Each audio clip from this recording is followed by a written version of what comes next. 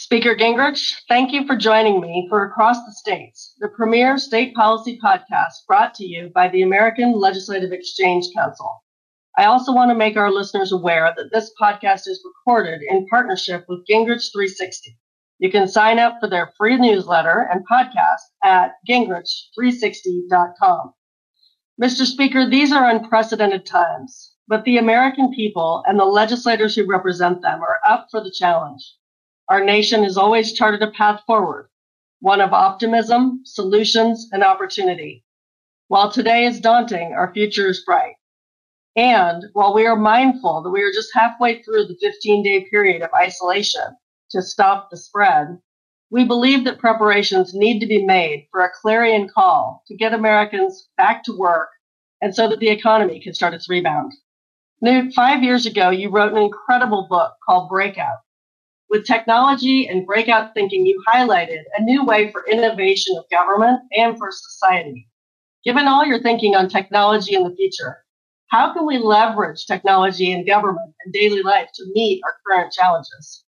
Well, first of all, Lisa, I'm delighted to have a chance to do anything with ALEC because I've worked with ALEC almost since its beginning, and I think ALEC plays a huge role in trying to develop conservative solutions around the country. So I'm thrilled with the leadership you provided at ALEC. So this is a great opportunity for me. Let me just go through a series of things that people ought to have as a checklist. The first is to watch every regulation that gets waived in the crisis and try to figure out why would we reinstate it after the crisis is over. There are some very practical things. It's turning out, for example, that there may be a number of therapies that are approved for humans but have never been approved for this virus because it didn't exist. And that if they're used off-label, they may actually cure people. So we ought to be putting a lot of pressure on to make sure that the Food and Drug Administration doesn't cut off that kind of experimentation. And frankly, as rapidly as, and this is something ALEC may want to pick up on institutionally, but as rapidly as we find breakthroughs, we need to disseminate them so that everybody knows about them, because there's no reason to believe that a doctor in Louisiana will automatically know about a successful experiment in Chicago, for example. Second, I think it's helpful for every legislator to set up either a website or an 800 number where people can call when there are problems. So I have a good friend, for example, in New Orleans, who's been keeping me briefed on the shortage of tests, both at Turo Hospital and the fact I just got a note a while ago that they've closed the drive-through testing because they have no tests at the drive-through testing. So, and I frankly report these to the White House as sort of a ground truth. And I think legislators can take on that role. Third, we need to really think through how we maximize the safety of senior citizens. Part of that is working with the home health organizations, because all of the testing ought to be done by home health nurses who are professionals who are used to doing this. No senior should go to a hospital or a doctor's office to get a test, because that's exposing them to diseases. They may actually be worse off when they visit they may contract things that are worse than whatever they had when they walked in. So to the degree every state could set up an ability for home health to do that kind of testing. We should also work with every major delivery system, the grocery stores, Peapod, Amazon, Walmart, so that both prescription drugs and groceries can be delivered to seniors to minimize their need. You don't want a senior standing in line at, I would say, in my case, at the Giant Food in McLean. Having them go out in order to get their groceries may be the highest risk thing they do all week. So in a way, we want to consciously think about how we maximize opportunity for seniors to be able to function. Also, we need training programs which have to be online and they have to be done so that you can reach lots of people. But today, the president has made it possible, a very important breakthrough, that Medicare recipients can use telemedicine. So you don't have to go to your doctor's office. In addition, Medicare has now put the health record of every senior citizen online. So you can actually access your own health record. However, I would guess that for most of your legislators, they have a huge percent of their seniors who don't know either of those things, and who, even if they did know them, wouldn't know how to do it.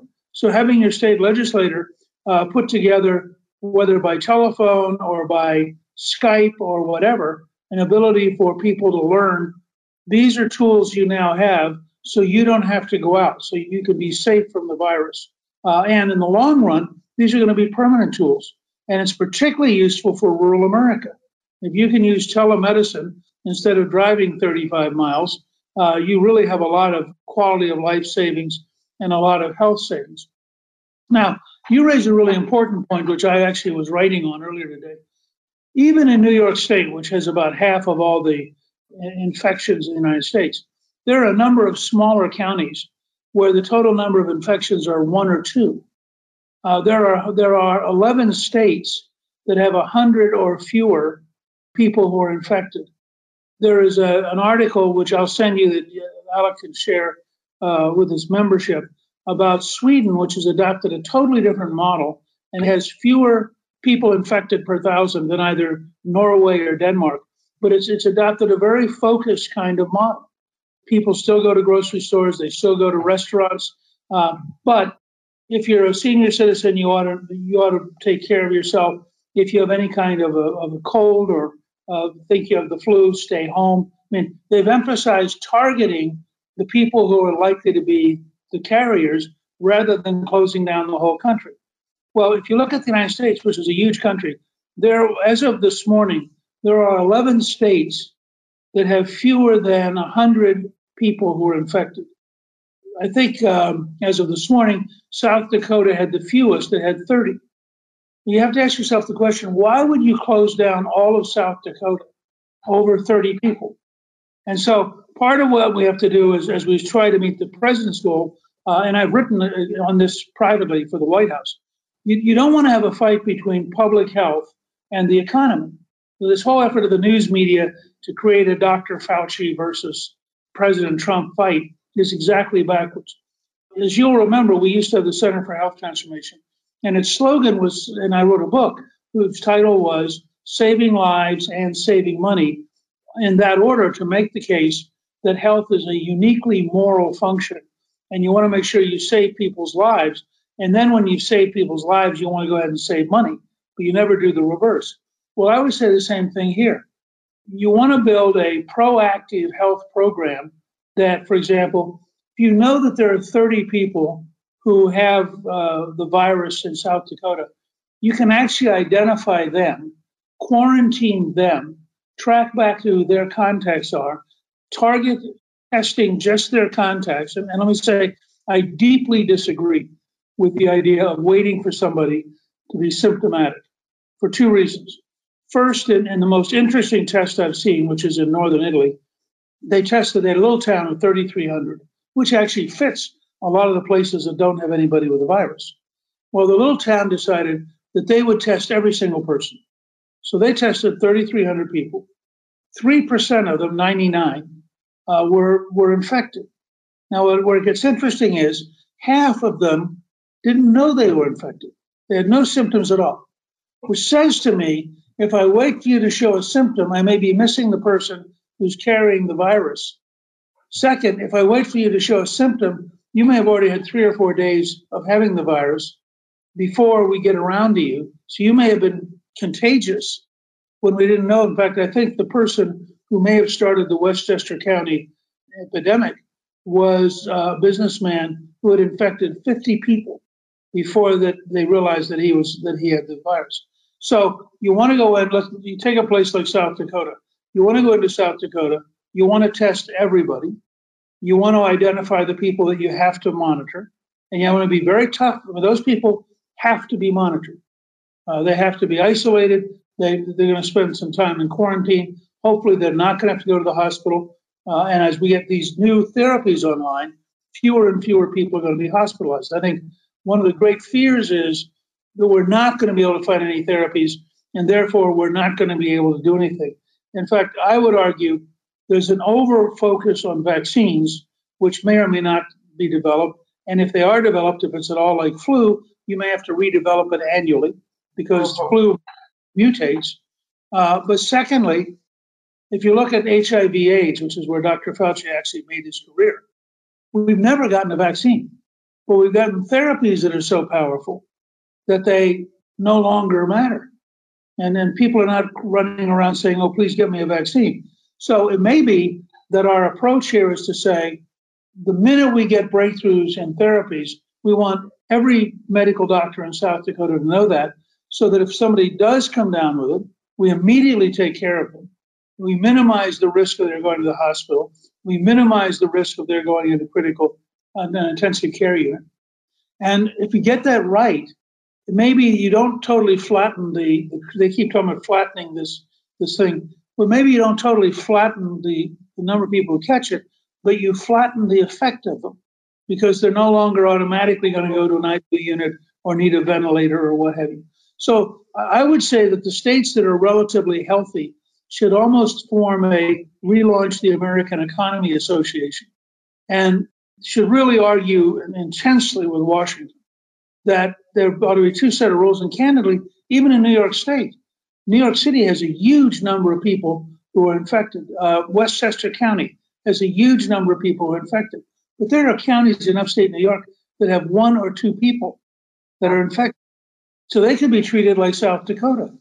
And I think we have to have a much more targeted and sophisticated way of approaching this than we're currently using. I would also say every state now, or almost, I think every state, is engaged in an enormous experiment with distance learning. That as we close the colleges and we close the schools, and I would urge the legislators to look carefully at this whole model, because there are a lot of things we may want to actually move online as we train people. For example, we're going to go back to work. Do we need a short course of 5 or 10 or 15 minutes on how to go back to work safely? I give Darrell Issa credit for this, because Darrell had a fire station in his district in which they knew exactly what to do when they were treating somebody who was contagious.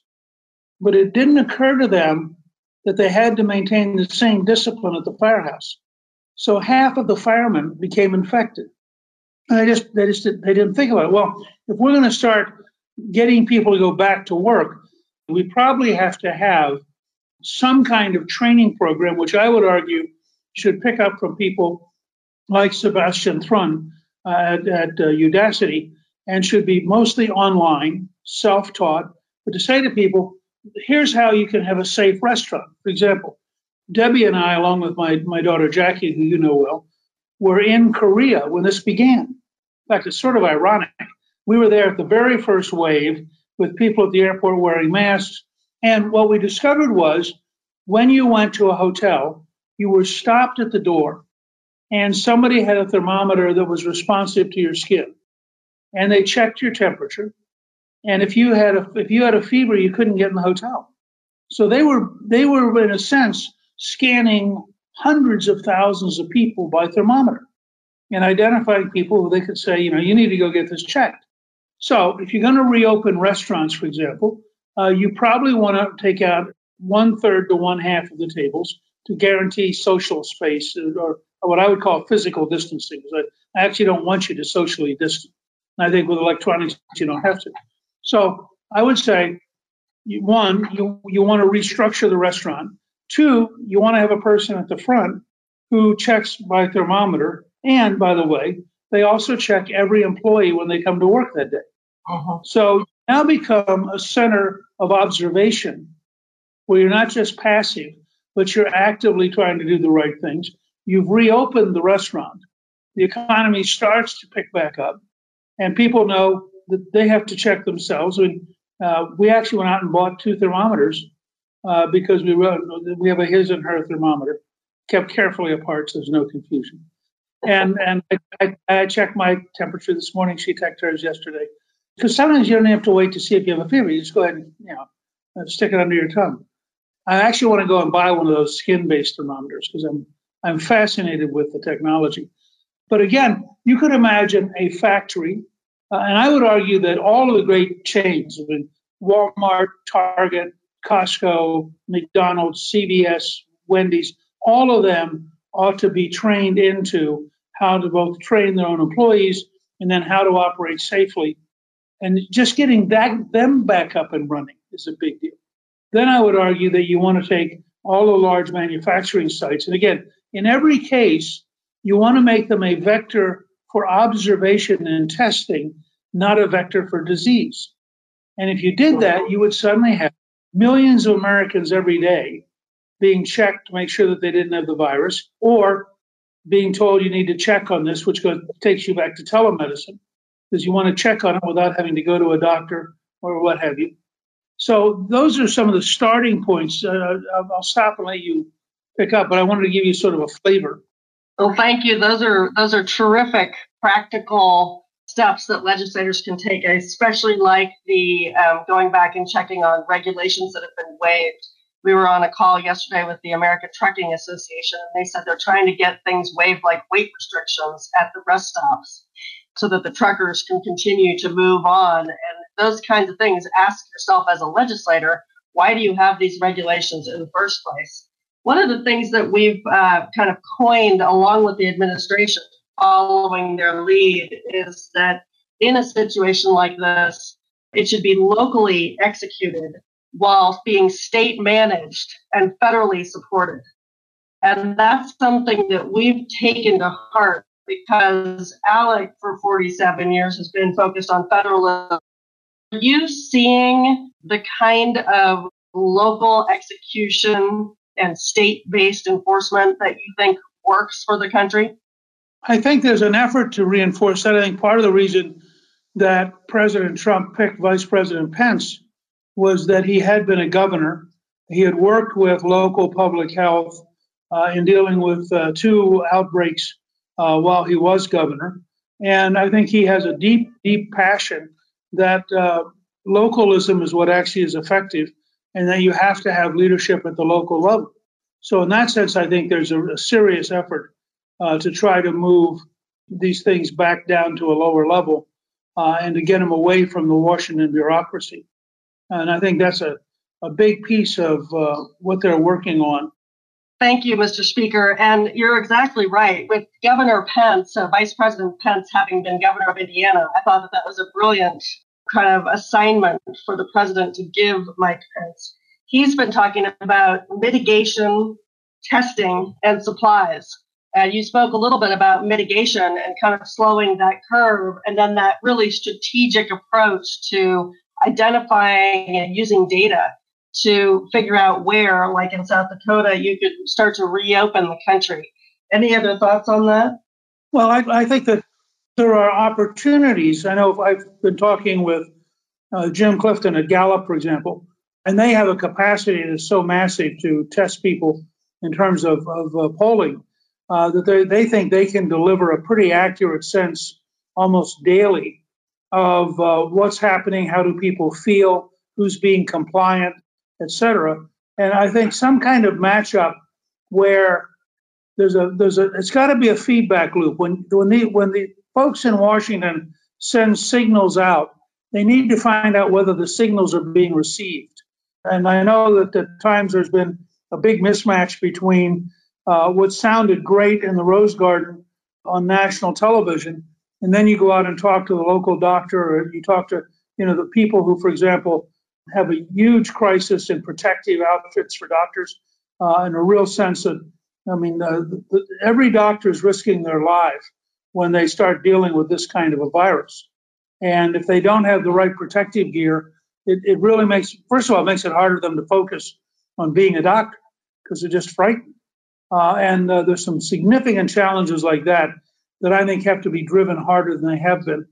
I also think, though, that there's a virtue in a decentralized way of having all of the legislators in a position to look around and listen to local inventors, local entrepreneurs, local hospitals, and find out who has new, better approaches. In a lot of ways, we're going to win this by bubbling up, not by having just 1 or 2 or 3 big national things, but rather by having lots of ingenious people. I was fascinated the other day. I was on Fox and Friends, and they had some young guys who were veterans who had opened up a distillery, and they had decided about a week ago that they could make hand sanitizer because it's literally the same technology. So they've switched off of alcohol into hand sanitizer, and they are part of a wide range of people who well, I think Budweiser, which is a huge company, obviously, is doing the same thing. So you are presently going to see a flooding of the market for hand sanitizer.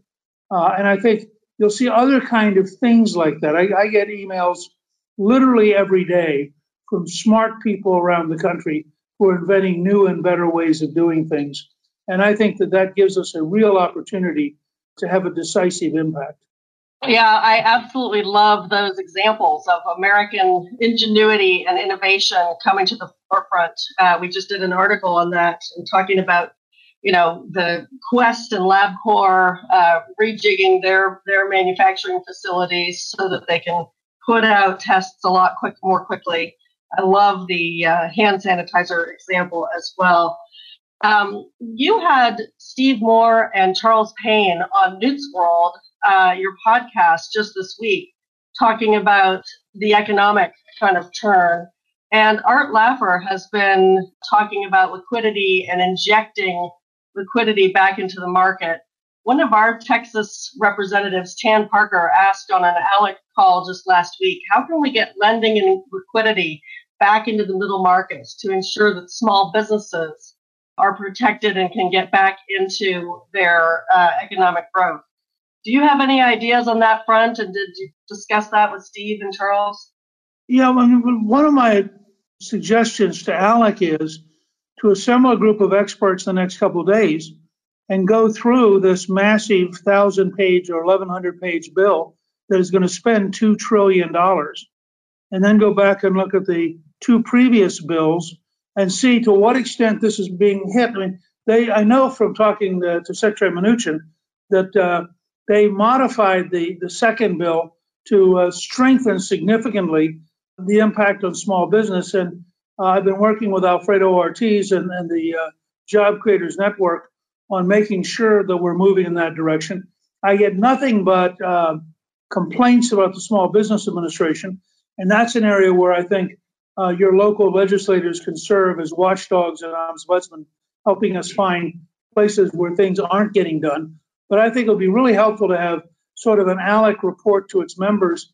Here's what you need to know about $2 trillion. And I think there are significant steps in that $2 trillion towards liquidity for small business and for small and mid-sized banks. And to the degree that there aren't, we need to know it because there will inevitably be another bill. I mean, think of this as being like World War II.